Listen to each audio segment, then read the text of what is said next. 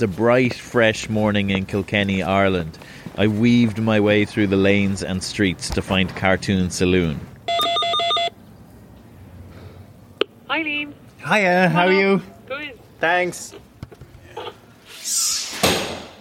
Cartoon Saloon is an animation studio that's made TV series like Puffin Rock and Dorg Vandango, and their feature animated films The Secret of Kells, Song of the Sea and The Breadwinner have all been Oscar nominated. Their latest film, Wolfwalkers, has been getting incredible reviews, with some calling it the best animated film of the year.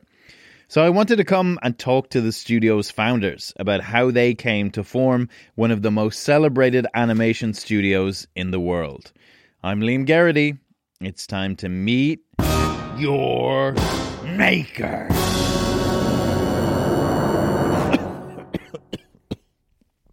Excuse me. Meet your maker.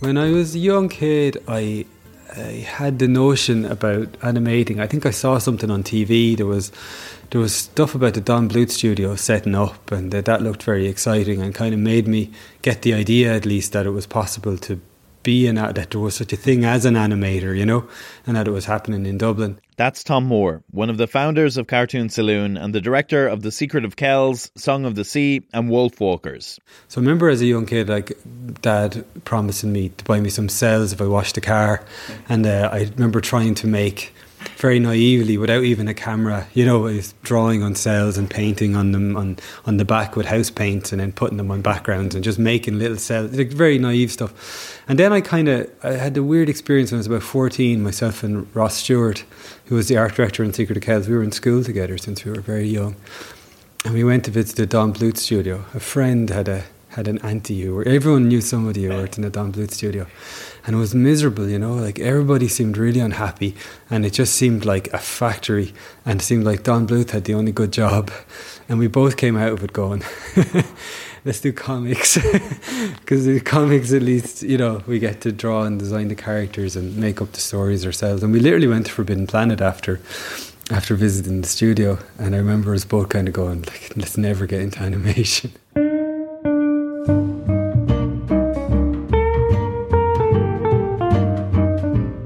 Well, I always loved drawing, absolutely. I never kind of quit when most kids kind of quit drawing at it, like maybe around 9 or 10 or whatever. I kept going, kept drawing all the way through. I didn't really associate it with animation all that much.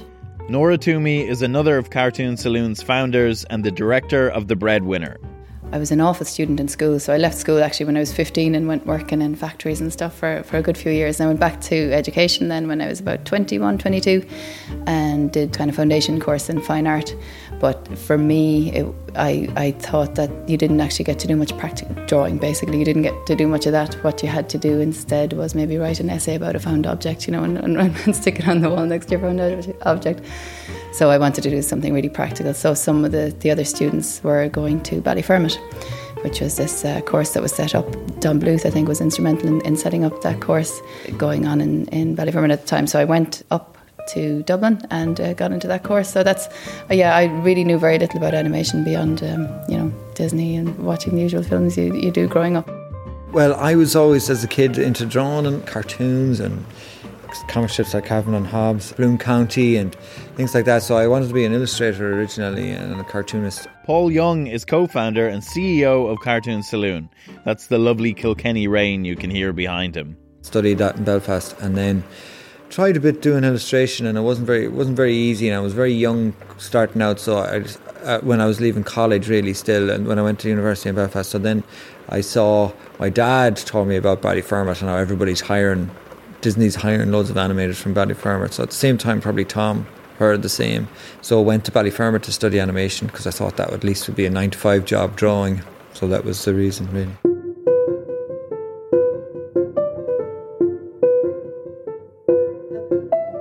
Tom Moore had been thinking about going to Edinburgh to study illustration.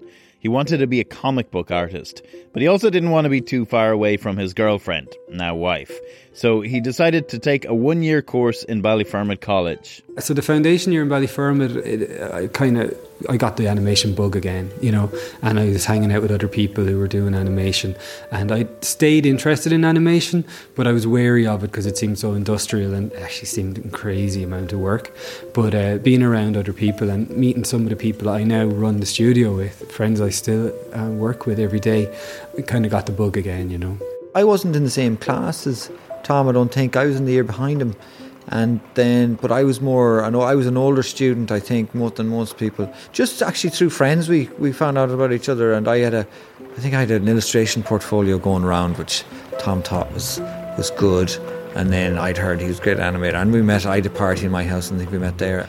I was getting work external outside the studio to help pay bills, and so was Tom in Carlo. He was doing a bit of work, I think, every now and then. And so the big job came in, and I was afraid of taking it on, and Tom says, oh no, let's take it on, we'll work on it together. So that's how we sort of started working together, and we always knew we were surrounded by people who could animate and draw, so we thought, if we take on any job, we'll be able to delegate work to people, and everybody can make some money. And between the two of us, we both had different contacts in, you know, the burgeoning CD-ROM industry of the late 1990s and the early internet stuff. And we started doing little jobs like that on the side. And so one client said that they'd rather we invoice as a company. And so we came up with the name in an afternoon.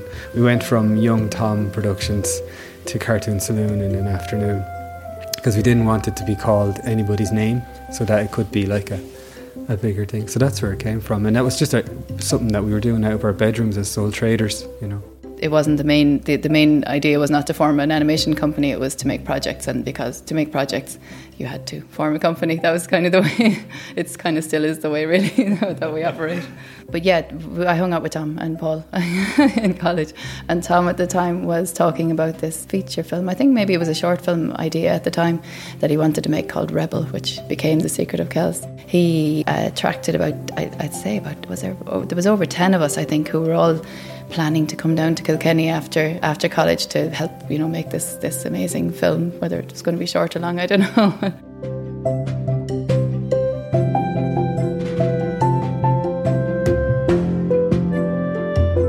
They started out making e-cards. If you don't remember the glorious days of e-cards, they were like animated greeting cards that you could send over email. In the early part of this century, Fado. Somehow there was this weird market for e-cards that came up. It was a fella, Alan Quigley, I think, who brought the idea. He was one of the founders of Boulder, I think, who told us about it. And he was involved in Cartoon Saloon. So Cartoon Saloon and the development of Secret of Kells kind of overlapped to the point where all the same artists we were all working together. So when we came down to Young Irish Filmmakers to try and get the film made, we realised that Cartoon Saloon kind of came with us, and that we needed to meld the two together. And I'd been so impressed by this documentary I'd seen about Richard Williams, because The Thief and the Cobbler, the great dream that was never realised, but the idea that he was making a feature on the back of doing commercials. We had the slightly even more naive business plan of making a feature film on the back of e-cards. So we were trying to do these e-cards, which are weird little mini productions and a weird little training ground. Because in Ballyfermot, you were trained to be a specialist, and the e-cards were the very beginning of Flash, where you literally could animate, colour, composite, put sound, do everything, make a little mini piece all on your own, which was a totally new thing in the history of animation. It was really the rare rebel, the kitchen sink animator who did everything. Animation was, the way we were taught it, was a really subdivided, specialised thing. But e-cards kind of were funny enough, when I think about it now as I talk to you, they were kind of the most guerrilla indie production method you could think of, because with a very early version of Macromedia Flash and a few free sound files off the interweb, you could make a little film, as it were, you know. All the while they were developing what would eventually become The Secret of Kells, a film about a young boy in a remote medieval outpost in Ireland under siege from Vikings, and tells the origins of the Book of Kells.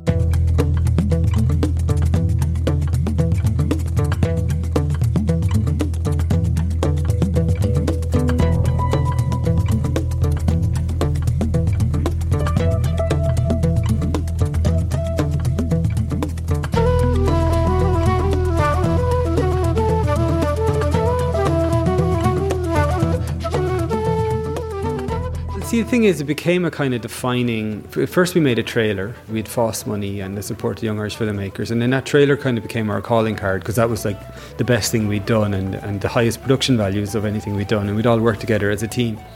But then, we made Nora's first short film, which was really a film, not just a trailer, and that was another thing. So we were sort of gradually learning by doing shorts and by trying to find the finance for Secret of Kells, how to run a company, how to be animators, designers, art directors, all the things we needed to be. And we were also kind of, let's say, when a smoker gives up and they say, I've given up to all their friends, and then they have to be a committed non-smoker and they'd feel so ashamed if they started smoking again. So we had a big party in Temple Bar in 2001 announcing the launch of our feature film, which, it took us another 8 years before it was finished. But the idea was that we'd said we were doing it, so we bloody well had to do it.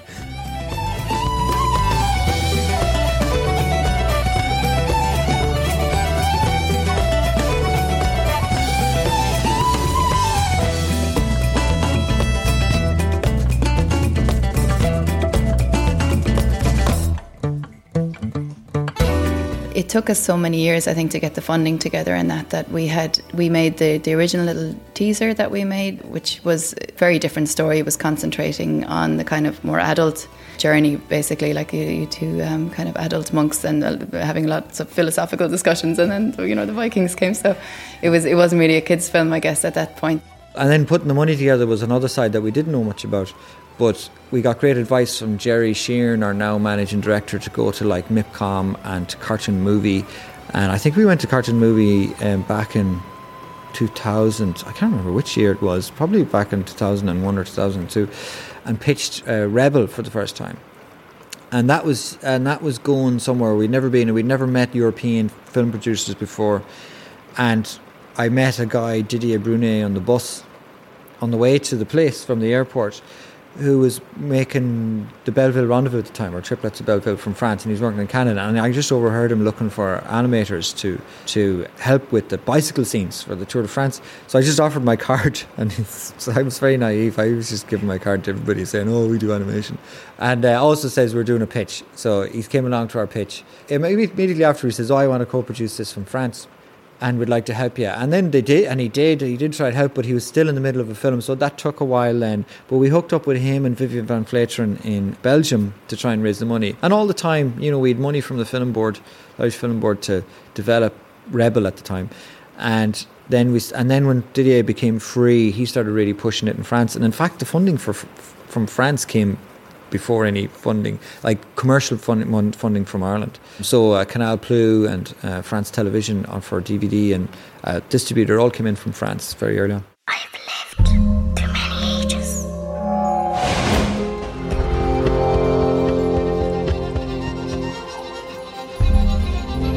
I have seen suffering in the darkness.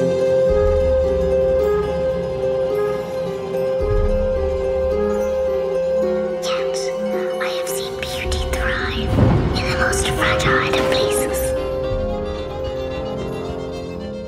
Just to catch you up, yeah, I mean, Secret of Kells and Skunk Fu was just a project Aidan had come up with. They both took off at the same time. So suddenly the studio went from like 10 or 15 people in a freezing cold part of an old orphanage to this glorious studio space you're in there. But there was, suddenly 80 of us, and it was really busy, and it was just this huge sense that it's happened, we've arrived, and it was working out, and we were co-producing. It was bloody hard work, but we were really proud of it. And then we released it to what we imagined was an audience just gagging for this, but we released it into, I don't know, the recession hit 2008, 2009, Ireland, and it just kind of disappeared. Like so many Irish films do, it just kind of disappeared, despite the best attempts of our distributors, Disney. That was very depressing for me, because, we sort of had this slow ascent to being a real studio and being taken seriously, and we'd done something that I felt was really the best we could do, but it was kind of ignored at home. Bit by bit, though, as it toured film festivals around the world, it started to get noticed. And then, for Best Animated Feature, the nominees are Coraline, Henry Selick; Fantastic Mr. Fox, Wes Anderson; The Princess and the Frog, John Musker and Ron Clements; The Secret of Kells, Tom Moore; and Up, Pete Docter. and it made its way all the way to being nominated for an Oscar, which was the best marketing we could have had for the States, because everyone was like, what the hell is this little Irish film that got nominated? It's the best thing the Academy could have done for us, because that meant that there was like a box office record broken in the IFC cinema in New York on the weekend it was released, and it was just an amazing feeling.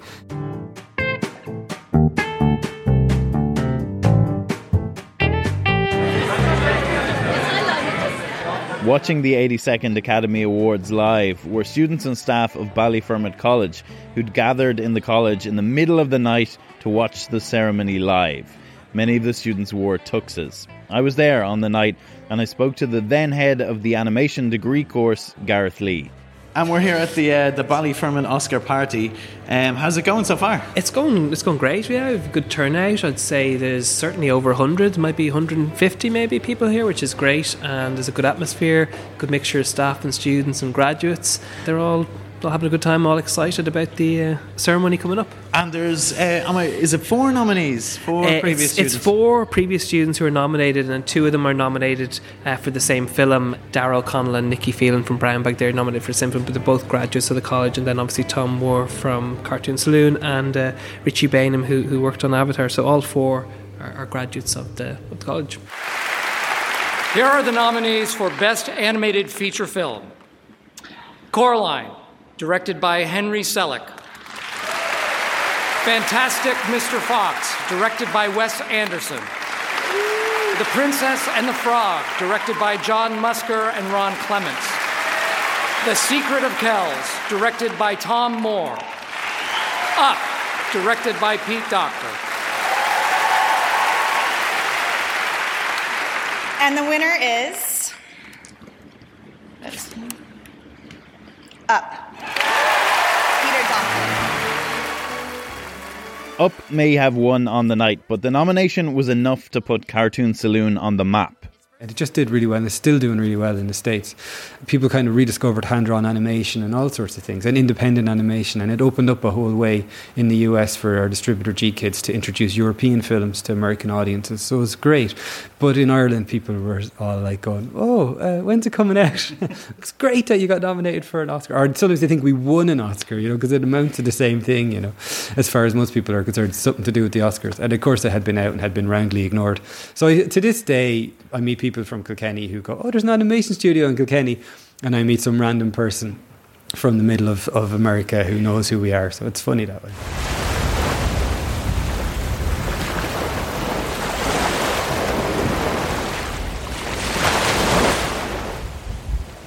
Their next feature film, Song of the Sea, would continue diving into Irish folklore for inspiration.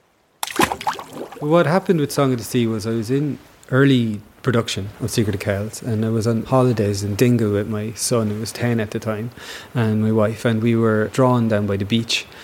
My son saw something kind of disturbing. It was a seal's head in the surf, and I didn't really believe what was he talking about, and he said, it's an alien's head, Dad, look, it's an alien's head. I said, what is it? I said, a beach ball or something. I said, it was scary, and I recognised it almost looked like a human skull in the surf, and we looked around and we saw there'd been kind of a beheaded seal on the beach, because they looked like a rock at first, and that's quite disturbing. So we asked the woman who we were renting the cottage from what was the story with that, and she said that there was this thing happening where young fishermen had started killing seals, blaming them for the falling fish stocks. Personally, I imagine it's more to do with overfishing. I don't imagine it's the seals' fault, but who knows? They were considered pests, and they were killing them almost for sport. And she said that wouldn't have happened years ago because people had a kind of respect for seals, and she kind of reminded me of the Selkie stories and the belief that seals might be the souls of people lost at sea and stuff like that. So I told this story to my friend Ross, who was art director in Secret of Kells, and he gave me a book called The People of the Sea, which was a collection of stories, Selkie stories and seal stories from Scotland and Ireland. And that just started me thinking along the lines of all the stuff that there wasn't really space for in Secret of Kells, and I'd heard that it was important to start another project while you're working on a project, because that means no matter what happens with the first project, the second one's already underway and you're already into something else, so you don't feel the pressure of the first one. So to some extent I knew needed to get thinking about another project if we were going to have longevity. So, and the film board were encouraging us, so I started to dream up the idea of Song of the Sea that way.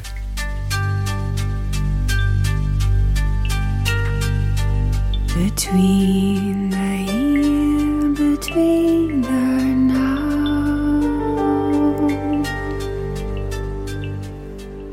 There's a sort of melancholy for me around the Celtic Tiger era, that there was something being lost, and I thought about the fact that the folklore that was being forgotten about the seals was part of the reason why the seals were being killed, and I thought that we're just losing more than just stories when we're losing folklore and we're losing this tradition. And I mean, it's been preserved in a funny way for tourists, and it's respected, but only through the lens of capitalism, that, oh, this stuff is worth something, we can turn it into business or blah, blah, blah. But in a really natural, intuitive, intrinsic way in the community, it's really gone. And it's just because we've embraced this globalised capitalist way of looking at everything. So it just, to me, it felt that we were losing something when we were losing folklore, a certain wisdom and a certain respect for the natural world. And I wanted to sort of make some kind of comment on that, at the same time as applying all I'd learnt about making a film from Secret Celts. Because, you know, when you make a film, the one thing you realise is everything you don't know, and you just want to do another one straight away to show that you've figured something out, you know.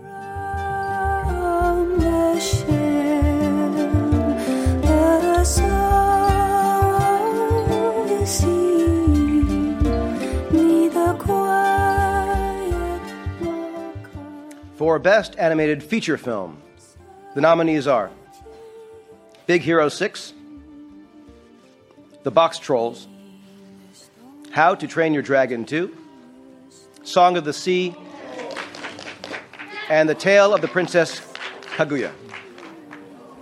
Congratulations. Stay tuned for the second part of our announcement with Academy President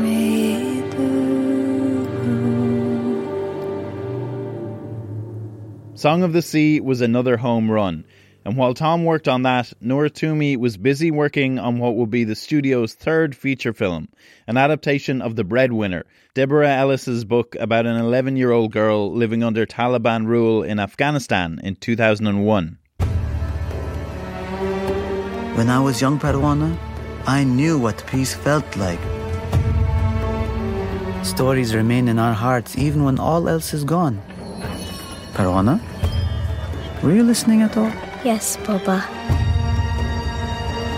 Why is this girl not at home? She should cover herself properly. Deborah Ellis is an author who spent years in refugee camps in Pakistan, and she wrote a book called The Breadwinner, first of a trilogy of books, actually. And we were approached by two guys from a company called Aircraft Pictures in Canada who had the rights to the book. They had, I think, looked at a way of doing it in live action, but then decided it would be a better animated film, probably because they couldn't, at the time, shoot in Kabul. It would have been a hard enough thing to do. So they came to us with Anita Doran, who's a live action filmmaker, a screenwriter. She wrote a version of the screenplay which was animation friendly in that it made the most of the opportunities you have in animation, whereas at the same time kept very much the momentum of the journey of the young girl in The Breadwinner.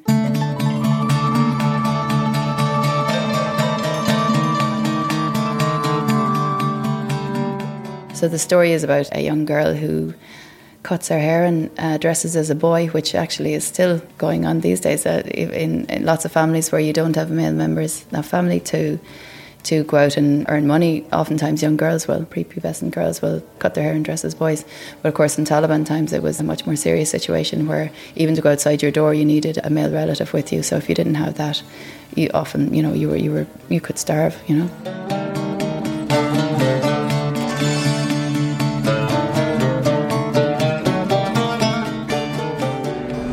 Good evening, ladies and gentlemen. You're all very welcome to the Watergate Theatre and this hometown premiere of The Breadwinner by Nora Twomey and Cartoon Saloon. You all having a good weekend?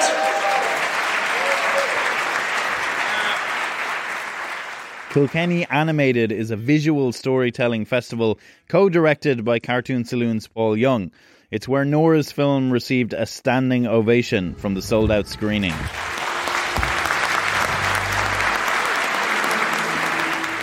When I was talking to you, like I said, it was in 2014. And I'm not sure how far along you would have been at that stage, but I know you were obviously working on the movie, but now you're here. What's this point like after finishing it? And Oh, it's pretty amazing. Tiring, I have to say, and I prefer the earlier stages, when at that time we would have been making the screenplay, we would have been doing our first few concept images, we would have been thinking about what team we were going to pull together for it. So I'm more comfortable with that whole phase of it rather than standing up in front of audiences and trying to explain what the film is about, or, that kind of, or answer questions that we were hoping would remain kind of instinctual, kind of emotional reactions to the film, So trying to navigate all that is kind of difficult, but it's lovely seeing the film with different people, and we screened it in Washington DC with the First Lady of Afghanistan, and we've seen it with many different audiences, including young girls who also would have dressed as boys in their childhood in Afghanistan to accompany their sisters to secret schools, or to provide for their family, or just simply to get by that little bit better than they would otherwise have done.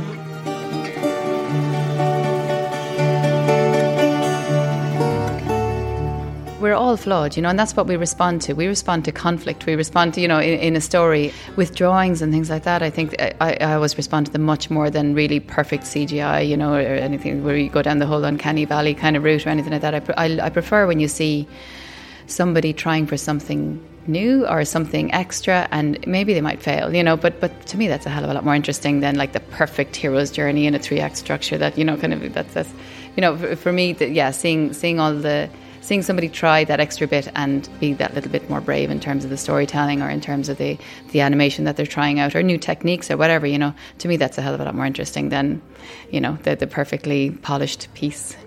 It's no surprise that The Breadwinner was also nominated for an Oscar for Best Animated Feature.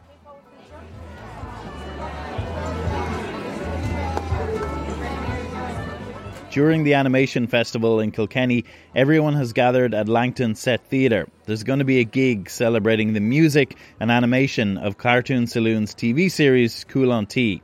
It sees different animators create animation for traditional Irish songs that are performed by the likes of Keela and Mary Coughlin, both of whom you're about to hear.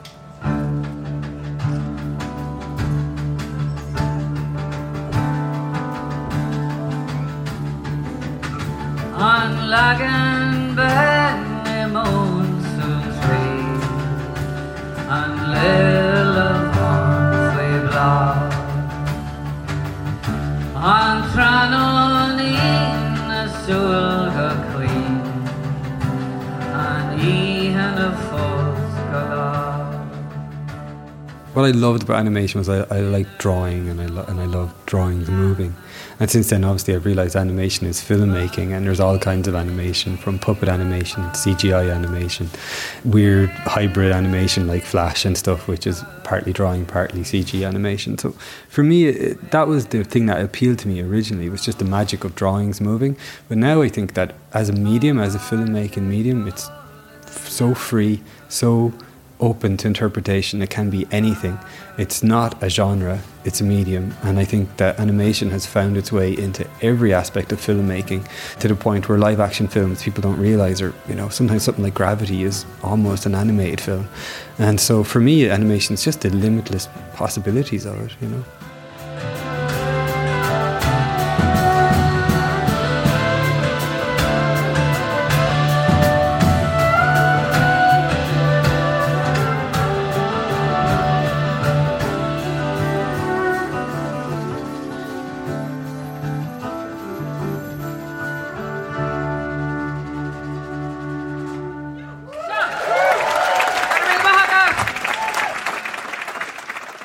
Cartoon Saloon's newest feature animated film is Wolf Walkers. It's about a 17th century hunter who has a change of heart when she travels to Ireland to wipe out the last pack of wolves. It's directed by Tom Moore and Ross Stewart and will be available on Apple TV and in cinemas soon.